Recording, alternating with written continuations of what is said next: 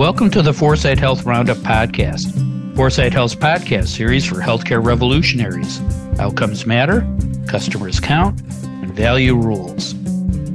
Hello again, everyone. This is Dave Berta, news editor at 4sight Health. It is Thursday, July 20th. Things are pretty quiet in my neighborhood. It's that sweet spot between the end of summer baseball season and the start of football practices for all the kids around here. Everyone with school-age kids is on vacation. As I move into the cranky old man phase of my life, I'm really enjoying this. Then I have to practice saying, "Get off my lawn." I can't wait. What I can wait for is artificial intelligence taking over my job until I retire. And that's what we're going to talk about on today's show, how AI will impact the labor market, courtesy of a new report from the Organization for Economic Cooperation and Development, or OECD. To tell us whether AI is gunning for their jobs are Dave Johnson, founder and CEO of 4sight Health, and Julie Murchison, partner at Transformation Capital. Hi, Dave. Hi, Julie. How are you guys doing this morning? Dave? On this day, 54 years ago, we landed on the moon. As a boy, I remember looking up at the moon that very evening and just being blown away that there were human beings there. And we can't fix healthcare? Come on, people. I do remember where I was. My family and I were at this Hawthorne Melody Farms, which was like a dairy farm, but carnival kind of a thing. And the whole place stopped and they put it over the loudspeaker. So did the cow jump over the moon? I think they stopped producing milk that day. So there you go. Julie, how are you? I am well. Taylor Swift is coming to town this weekend, and we are getting out of town this weekend. And I'm a little, I don't know. I'm having a hard time. Should I stay? Should I go? It's going to be quite a transition for Seattle. Oh, so you're not going to the concert? Not going to the concert. All right. You're not a Swiftie. Or maybe you are a Swiftie, but... I didn't say that. Okay. All right. Now, before we talk about how AI will affect the labor market, let's talk about how it could affect your jobs. Dave, do you think a machine can do what you do? Well, it can certainly do some of the things that I do. Anything involving computation and pattern recognition. Actually, can't wait for machines to do even more of that. What they can't do yet is match my incredibly good looks and a proven ability to synthesize. I'll just leave it at that. Yeah, I think we'll leave that there too. Thanks, Dave. Julie, do you worry about waking up one day to find out you've been replaced by a machine? So I've thought a lot about this, and honestly, I'm already trying to use generative AI for some of the simple things that I do functionally, but I built my career on building community and relationships and experience. So there are certainly elements of all that that cannot be replaced by AI, which is good. I feel like I've got some job security there for a while. Yeah, no. I'm not so worried about my current work streams, but I do worry about work opportunities in the future. You know, I'm reading more about business writers losing their gigs as their clients switch to AI to save money and are willing to accept lower quality work. So that's pretty scary for what I do.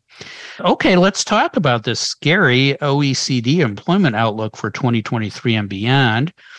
The report is based on a survey of more than 5,000 workers and 2,000 employers in the finance and manufacturing sectors of the economies in 7 OECD countries, including the U.S.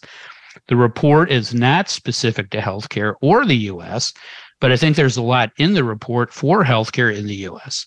Here are some of the top line findings. 60% of workers say they are worried about losing their job to AI, but only 27% of all occupations are at significant risk of being replaced by AI. So there's a gap there between perception and reality. The 3 occupations at highest risk of being replaced by AI are business professionals, managers, and chief executives. Now, I've met a lot of CEOs, and present company excluded. I'm not surprised with that one. At the same time, 63% of workers say they enjoy doing their jobs more because of AI. So it does sound like some people actually like working with AI. So Dave, let me ask you this. What percentage of jobs in healthcare are at significant risk of being replaced by AI?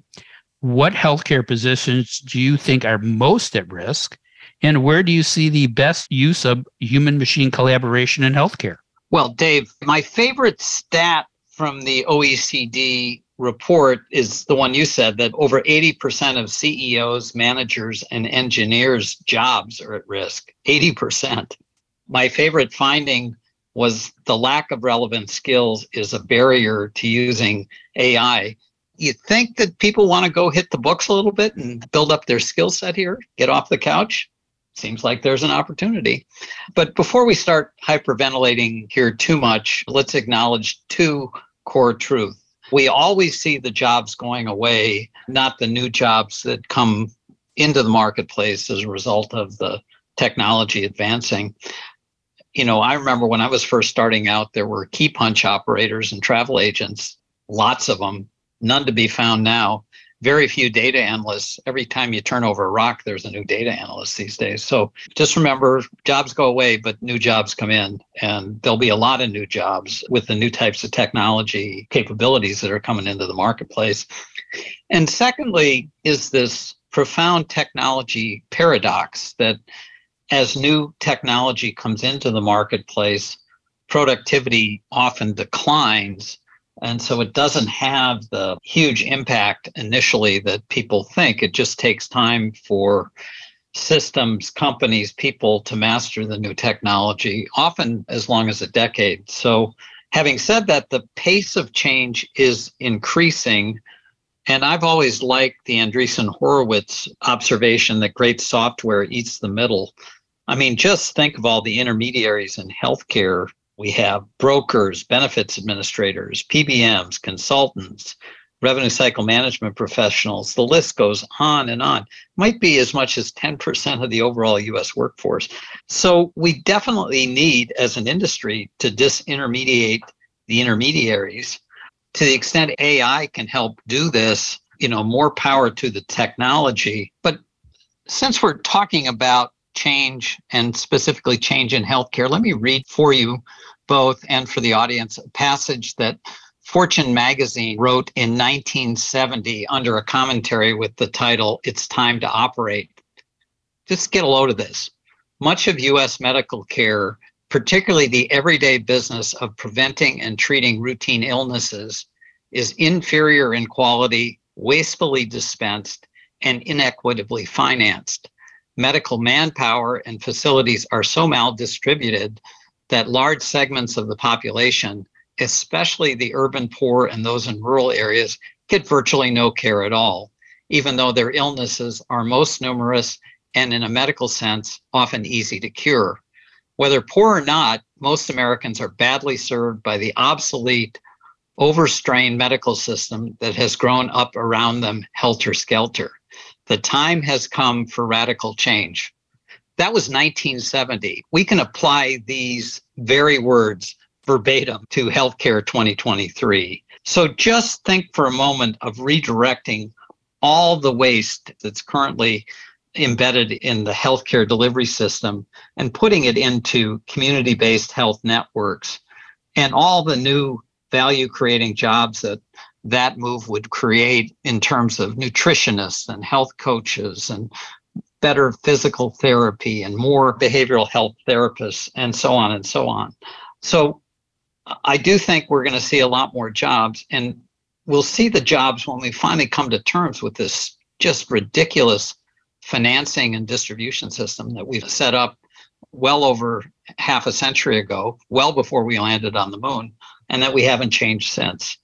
In terms of the biggest opportunity, and I've talked about this before on the show, I believe it's in much better diagnostics, diagnosing disease much earlier, much more effective interventions. And I think that has the possibility to completely disrupt the current way we practice medicine. But finally, remember, 54 years ago, people, we landed on the moon.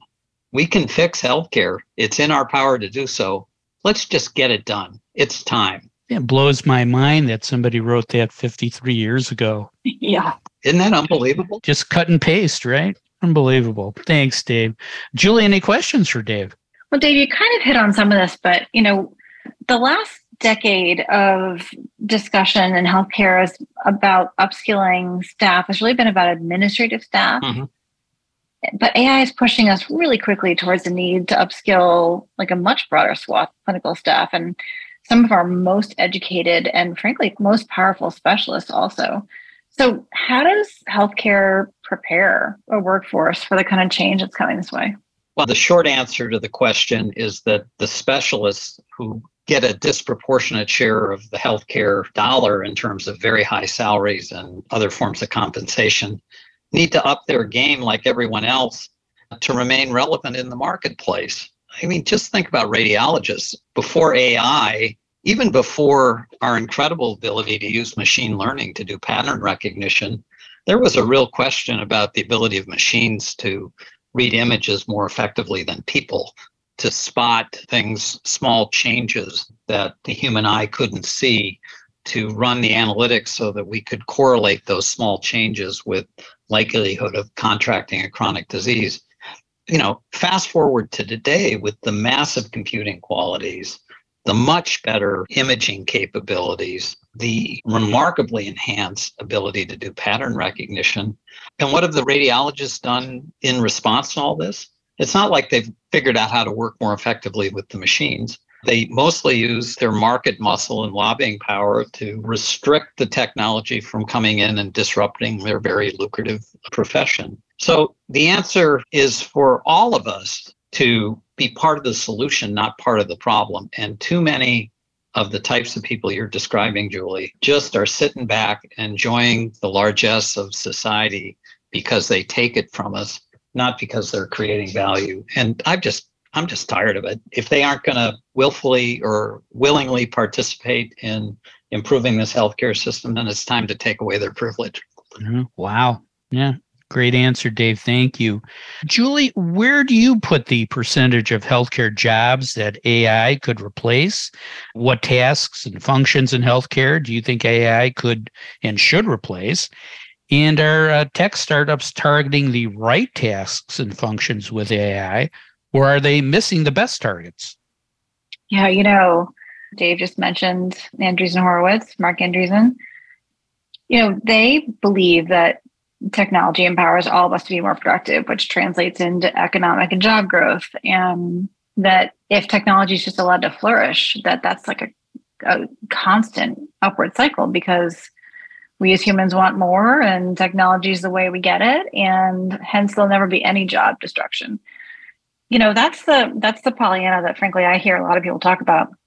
And McKinsey actually published this great report that looked at how AI could add the equivalent of 2.6 trillion to 4.4 trillion annually to the GDP. By the way, the UK's annual GDP in 2021 was 3.1 trillion, right in the middle of that. So they're projecting some big numbers for GDP growth. And I'm with Dave. When you think about it, we didn't have digital marketing as a function or data scientists or user interface researchers or managers, social media analysts. We didn't have these positions, right? So we have already witnessed this in our history. But I do think that we as humans are never going to get everything we need out of AI for utilities like food and housing and transportation. We're always going to want more experiences like leisure. And, by the way, we still buy natural diamonds, even though we could actually have the same equivalent product in a man-made diamond. So there are these premium industries that will always exist. But the way I think about this and why I think specialists in healthcare are so at risk for this is that AI is different in one way. Most tech has really helped automate our way out of a lot of blue collar jobs in the past. And everyone's really freaking out because AI is, like Dave said, really focusing on the knowledge workers and the creatives, identifying, pattern matching, optimizing. So that's creating this angst. And to get to healthcare, McKinsey has a great, way of looking at this in terms of looking at the first, second, and third order effects. And the first order is really focused on administrative and kind of non-clinical uses. And then as things progress with how the data improves, how workforce competencies shift as a result, we can start to really transition into those future use cases with a lot more intense clinical focus. And of course, potentially higher risk for what, AI is doing there without humans or with much fewer or less human interaction. So first of all, I guess very few of the innovators really love to focus on the stuff that's boring, right? And the boring stuff is our 30% of administrative waste. There's so much excitement for the clinical. But I will say, if you just think about like the corporate functions, IT, procurement, talent, finance, legal, fundraising, there are massive AI improvements in just those super boring areas that so few companies really want to focus on. But if you start to look at like continuity of care, getting network and market insights, being able to auto-generate provider segmentation, by specialty, things that we don't do today in hospitals. So much of clinical operations, there are things that can be done today to just, focusing on discharge summaries or instructions or synthesizing care coordination notes and other things that can be done today that don't put us at risk for what AI is doing to diagnose and treat a person. But of course, there's the clinical analytics everyone loves to talk about, right? Quality and safety, not a lot of focus there, but there could be a ton of focus there to actually reduce a lot of expense that goes into quality and safety today. So, whether it's value-based care and how that transitions with AI, or finally using AI to understand who our consumers are, who are a best fit for our business, or how to grow into certain consumer segments. We're doing this kind of thing today with digital marketing, but hospitals aren't using that as a business function. So much of where some of the innovators are focusing or can focus on the more administrative side, it's just literally not part of our arcane business. But the brilliant ones see nothing but clinical promise. The smart yet practical ones will start with our 30% administrative waste. And we're certainly not in balance, but that's kind of a very normal part of the process of how innovation happens in these big cycles. Great analysis. Thanks, Julie. Dave, any questions for Julie? My question, or what I worry about, is that we can't incrementally improve a fundamentally broken system. I just read that passage from Fortune magazine from 1970, and you'd think that we would have seen this type of productivity improvement in healthcare if there wasn't something else going on.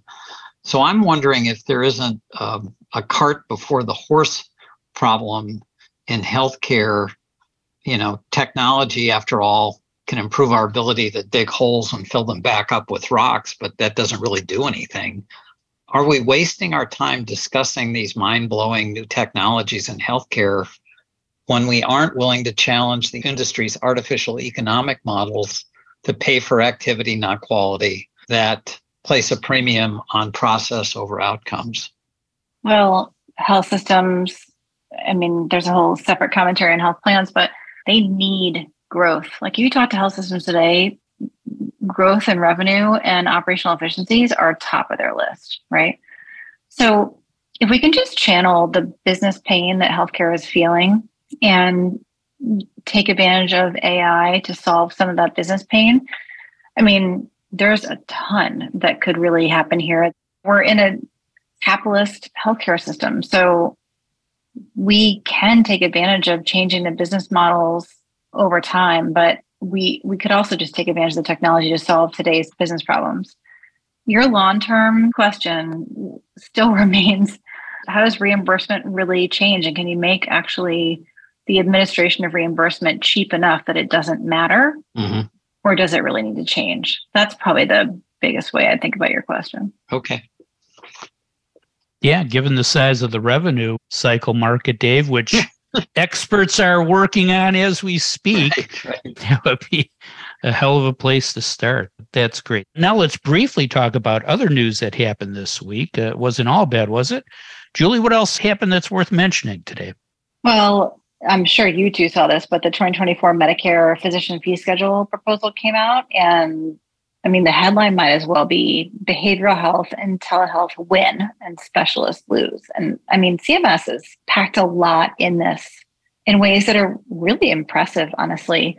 Expanding integrated mental health services as part of primary care in material ways, allowing mental health counselors, marriage and family therapists, substance abuse coordinators to bill Medicare.